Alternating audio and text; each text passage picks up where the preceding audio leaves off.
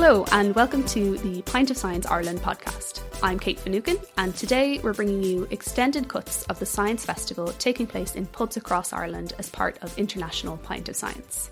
Today we're joined by Professor Kevin McGuigan. Kevin is a professor in RCSI whose research involves using solar energy to provide safe drinking water to vulnerable communities in low to medium income countries. He has worked with communities in several countries across Africa to develop solar water disinfection techniques, and he's the coordinator of two Horizon 2020 projects, Waterspout and Pani Water. So grab a pint, it's starting.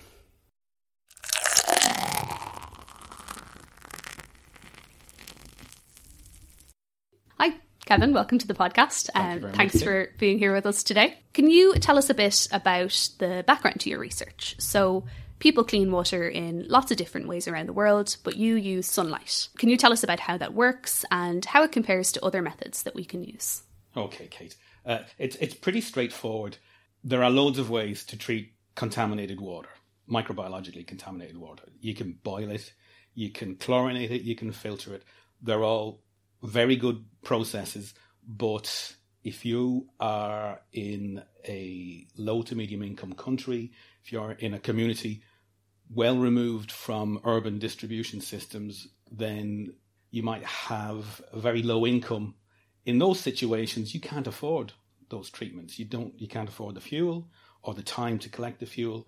You might not be able to afford a filter system. Chlorination, it's not particularly expensive, but there is still an expense. So where I come in with my research is we looked at the possibility of treating the water using the UV, the ultraviolet component of sunlight, for water that was stored in transparent containers. So there were all these bottles at the side of the road, and we wanted to see if we could use those and the locally available solar energy to treat the water to make it safe to consume. So that's the basic premise of solar disinfection. You put contaminated drinking water into a transparent container, you place it in direct sunlight for any time between 6 to 8 hours if you've got strong sunlight, and then the ultraviolet energy and the slow thermal effect combine to inactivate whatever waterborne pathogens, those microbes that are causing waterborne disease.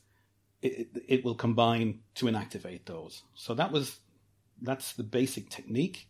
So we started off with plastic bottles, but it doesn't have to be plastic. You can use glass bottles, you can use transparent plastic bags. So long as it's transparent, then it can be used for solar disinfection. How effective is it? The best technique for water treatment would be something like reverse osmosis, or boiling is very effective. But the inactivation that we've achieved with solar disinfection is on par with chlorination and with some types of filtration. So it's right up there. The big advantage is it doesn't cost you anything. Mm-hmm.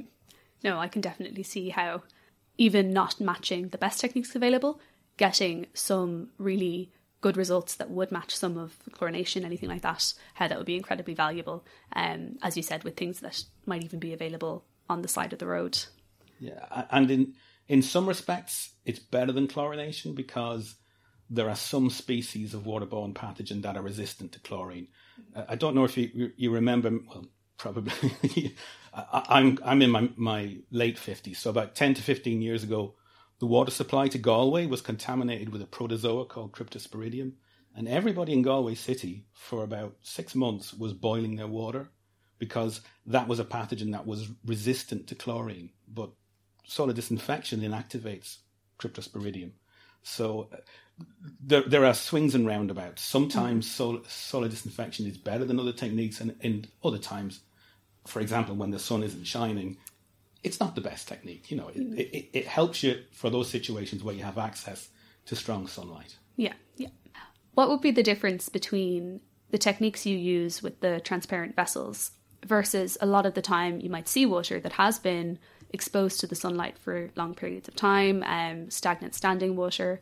Is there a particular difference as to why that hasn't been disinfected and that would be unsafe to drink? Okay, that's a reasonable question. And if you watch any of those survival programs on TV, they always say you have to treat your water, no matter how remote the water the source might be. removed from obvious sources of contamination. And in a perfect world, any standing water, you will have some level of solar disinfection. And that would be great. But if there's standing water, that's going to be used by the local fauna. So you're always going to have recontamination from whatever is using that as your water source. You've never met a cow that was toilet trained, you know. That is true. Every animal that's going down there, every fish, every mammal, every bird, every reptile, they're all recontaminating them. So you have this continual process of solar disinfection, but recontamination. Okay. So in a perfect world, if it was left by itself, completely untouched, maybe that would work, but it's the fact that you can't control the environment. Exactly, yes. Nature is a separate control. So I think you noted it there, but is this something we might be able to use here in Ireland? Or is this kind of the caveat that you do need that strong sunlight that we might not have compared to some other countries? Yeah, well, if we go back to the Galway situation, once again, I was contacted by the press during that saying, well, can we use solar disinfection?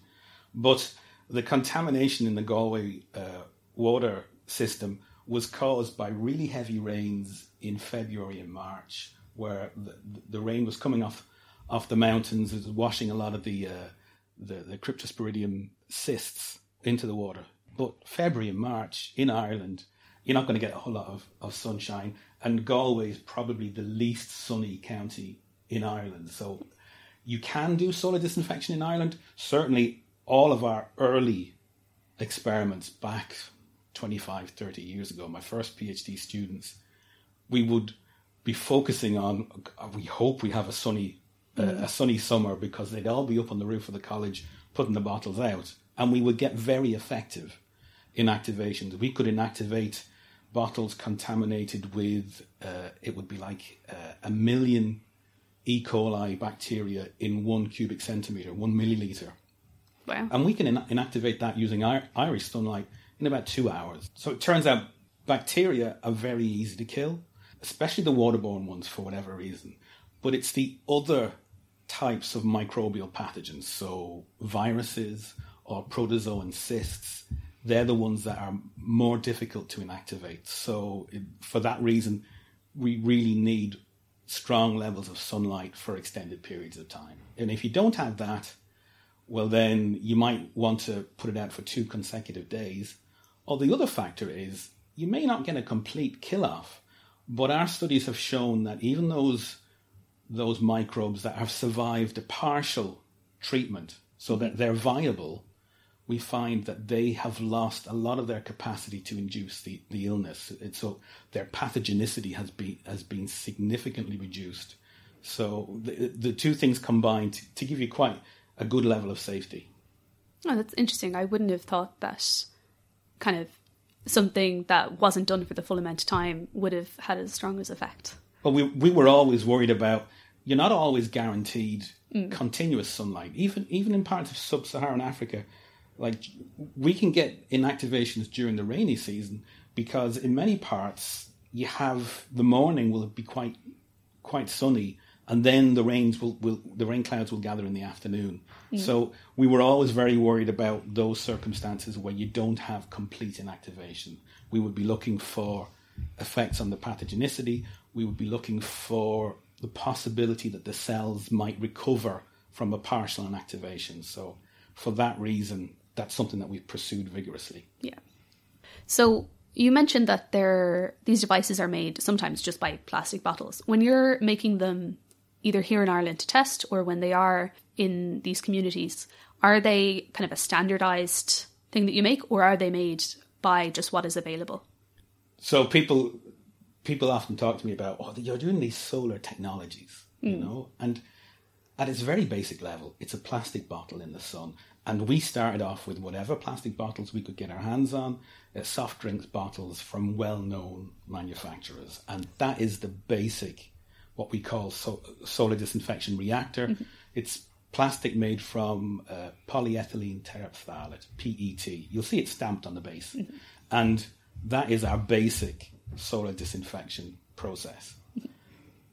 So the basic bottle for solar disinfection. You might get 2 litres, you might get 3 litres, but if you've got 5 or 6 children, that's a lot of bottles for a family. So we've spent the last couple of years, well, the last 10 years, looking at larger volume, transparent containers that are socially acceptable within the household. So we've looked at making transparent jerry cans and transparent buckets for solar disinfection purposes. And that was the central thrust of the 2 European Union funded projects, the Water Spout and the Penny Water. As well as that, other things we've been looking at are larger volume systems that you could hook up to harvested rainwater tanks, and then you could use in a community setting like a primary school or in a clinic. And we've tested those kind of systems in primary schools in southern Uganda and in the townships of South Africa outside Cape Town. Okay. Yeah, because I was going to ask about kind of scaling things up from just the one family unit. Do you think that would be kind of the purview of a future project, these big community-sized vessels, I suppose? I've got to be careful how I answer that question because you've got to remember who your target audience or your target user is. There are people at the bottom of the finance ladder who have very limited funds to spend on water treatment. So the majority of these people, they can certainly afford basic solar disinfection or replace their opaque jerry can with a transparent one, or their opaque bucket with a transparent one. But once you start getting into larger community-based systems, well, we've run them in Uganda, in the primary schools in South Africa, and they work. The basic system, or the cost for the prototype for that might be 4,000 or 5,000 euros. And that's a lot of money for something that's producing perhaps 250 litres of water per day. It's enough for a primary school with maybe 150 children or 200 children. But if you've got larger community requirements, well, then maybe solar disinfection is not the technology that you would be looking at. Okay, but we still see situations where it is appropriate for very remote settings. Like we've looked at clinics in very, very remote parts of Ethiopia, for example. You mentioned that you're involved with 2 European level projects. So that would be the Penny Water and the Water Spout projects that were funded by Horizon 2020. So the Penny Water project deals with water treatment in India. Could you tell us about the current water treatment situation there and how the project is developing the technologies? So the India project is called Penny Water. The Hindu word for water is Pani. So that's where we get the Penny Water project. So it's water, basically. The main objective of that project is to remediate water, to treat water that is contaminated with what we call contaminants of emerging concern. So we would be talking about pharmaceutical products, personal care products, antibiotic-resistant microbes, antibiotic-resistant genes. So we're looking at 6 separate technologies. 3 of them are for treating wastewater. And the hope is that for the wastewater treatment prototypes, the output would be used for agricultural purposes. And then the other 3 processes are looking at treatments for drinking water. So one of those is the project I'm involved in again, and it's following on from the Water Spout project, where further developing this transparent jerry can for the Indian communities. And then we have a second technology built around ultraviolet C, UVC LED diodes, again for household/community usage in small urbanized communities in India. And then the final one really is it's very early technology where they're using photocatalysts and electric fields to create what we call it an oxidative environment. It's an environment where there are lots of different ions, high energy ions within the water, and they act like molecular chainsaws that just chop up either the chemical contaminants or the cell membranes of the microbial contaminants. So that's 6 projects. We're 3 years into what was a 4-year project, but then along came the pandemic. We've had 2 years of restricted activity because of the pandemic. We were just at the point of going into community trials, but they had to be put on hold. So we're now coming back to a more, whatever, normal environment we have these days. A lot of that work now is resuming, and the European Union have been very flexible in their approach, and they've agreed an extension to what was originally a 4-year project. It's going to go on for an additional 12 months now. And some of the things that you mentioned there that aren't just directly based off sunlight, so you mentioned the diodes, would they be more expensive then to implement? Yes, is the short answer. Wherever there's a technology input, there's going to be a cost associated with that.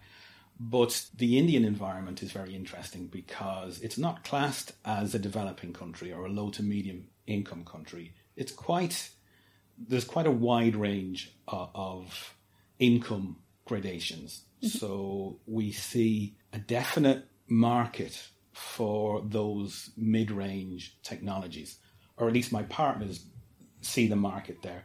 I've always focused on the rural household applications for the people at the bottom of the finance ladder.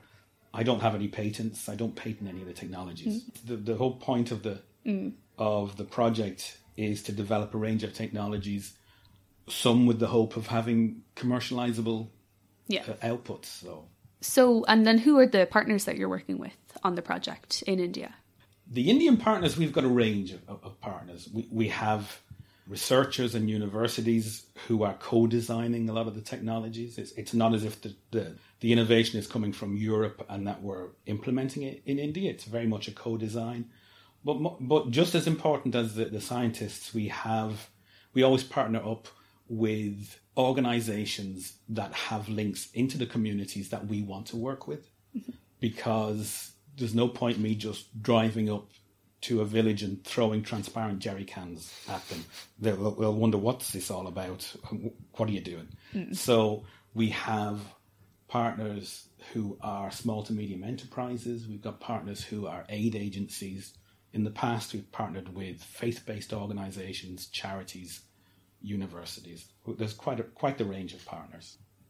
And you mentioned with the water spout project, and I suppose it's the same for this one, that you're not just focused on the technologies then, it's also how to implement them in a way that is sustainable, as in will continue to be used once the project is finished. Can you talk a little bit about how you kind of broaden your research scope to include not just the technology, but also kind of the social aspects of the society? That's a vital aspect of the research. I mean, I come from a physics background, a very technical background, and if I was truthful, for the first 15 years of my research career, I was very sniffy about the social sciences. I didn't see them, what are they? Is it a science at all?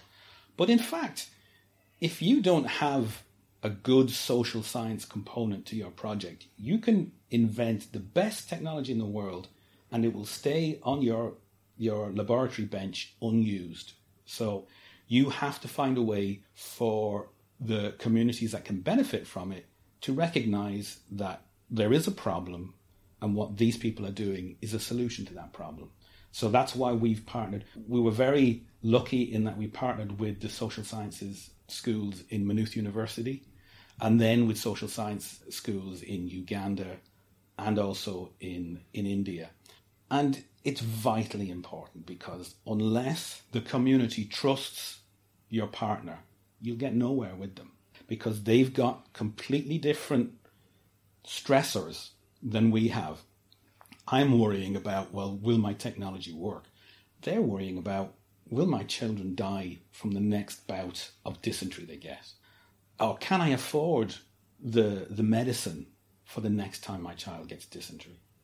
Those kind of things. So it's a completely different mindset that certainly I wasn't equipped to process when I started this. And I had to be led by the hand by social scientists and slapped around the head quite often by them to say, no, Kevin, you need to realize this is a big problem. For example, we had a project in Malawi where we were using transparent buckets and they would leave the buckets outside their houses. You'd inactivate it during the day and then it would cool down during the night. and then it would be ready for use the next day. But their big concern was, will the buckets be interfered with overnight? And we were saying, well, who will interfere with your buckets? You're in a village. Do you not trust your neighbours? Well, some of our neighbours we trust. There are witches as well in the area. And I'm a physicist, and I'm thinking, magic, voodoo, I can't be dealing with this. But if that's your mindset, you're in big trouble. So if it's a problem for your community, it's a problem for your project. You will not get effective implementation of the technology. So at this stage, for me, most of the science is a done deal. We know how it works. We know what will work, what won't work. For me, the big unknowns are, how do we get communities to use these technologies, to use them effectively, to use them continuously? Even little things like in our Cambodia project, when we go to the villages, I'd sit down, I'd talk to the people through an interpreter, and then from the first couple of meetings, the interpreter got up and said, the next time in the next village, you need to take your hat off. Something that would never dawn on me as being an issue, but that affects how they're receiving the message from you. And it is your responsibility as the person going in to align rather than to expect people to align to what you expect. Exactly, to be sensitive to their needs. Absolutely. So do you think that as countries maybe get access to different methods, this is a stopgap measure, or do you expect that this system will be used for a considerable amount of time? I think solar water disinfection will almost exclusively be used as the first rung on the water treatment ladder. If you don't have funds for treating your water, this is something that's available to those communities, and hopefully through reduced incidence of illness, reduced costs for medicine, reduced costs for transporting of children to clinics. The fact that if children aren't ill from waterborne disease, the caregivers are available for income generating activities, household finances would improve, and through that route they might be able to afford other water treatment technologies. Some of the technologies we've developed are suitable for middle income environments, and from Waterspout, one of our partners has now developed a harvested rainwater reactor for community use. They showed it at the expo in Dubai last year or the year before, and they're certainly selling it and marketing it in the Indian market. So there's a range of applications. I suppose, finally, what do you think are the biggest misconceptions people have about the work you do? If you could get people to know, just take on board one thing about what you do, what would that be? The biggest misconception about what I do is that I have the summers off, which I don't. But I suppose people think that the technologies I've worked on are much more sophisticated than they actually are. At the very bottom level, it's water in a bottle stuck in the sun. It's a very simple process. The biggest problem with that is sometimes it's such a simple process, people have a hard time believing that it really works. So it's not really a misconception. It's maybe an obstacle to uptake that we have to overcome.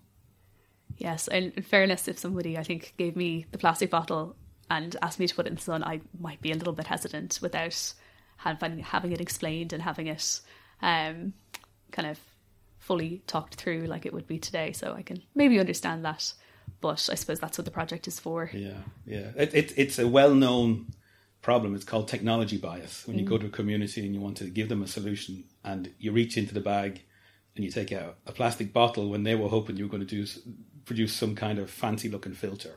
But it still produces safe drinking water at the end of the day. And that's what's important. Yeah.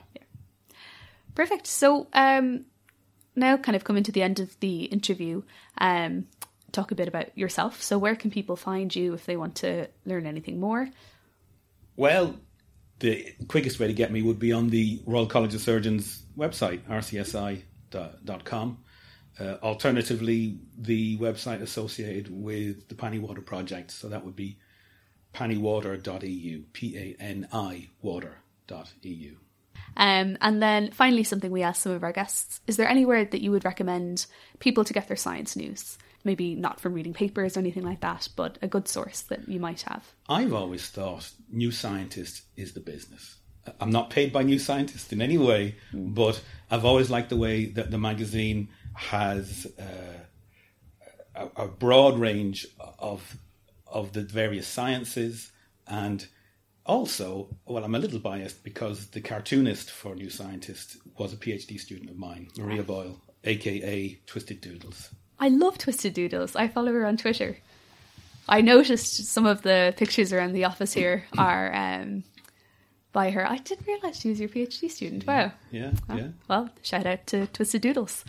So thank you very much for appearing on the podcast with us today. We really appreciate you taking the time to talk to us. It was my absolute pleasure.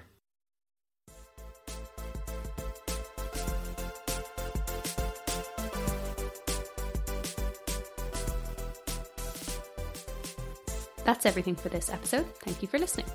If you would like to find out anything more about us or Pint of Science Ireland, follow at Pint of Science IE on Twitter and Instagram, and find us wherever you get your podcasts.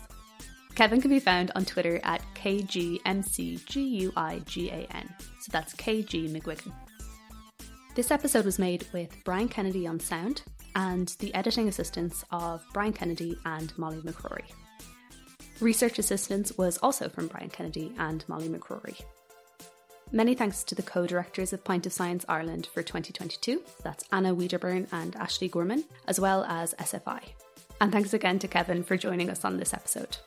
Pint of Science Ireland is a part of a global initiative, Pint of Science, which aims to bring the research to you, the people that fund it. We'll see you next month. This has been Kate Finucane.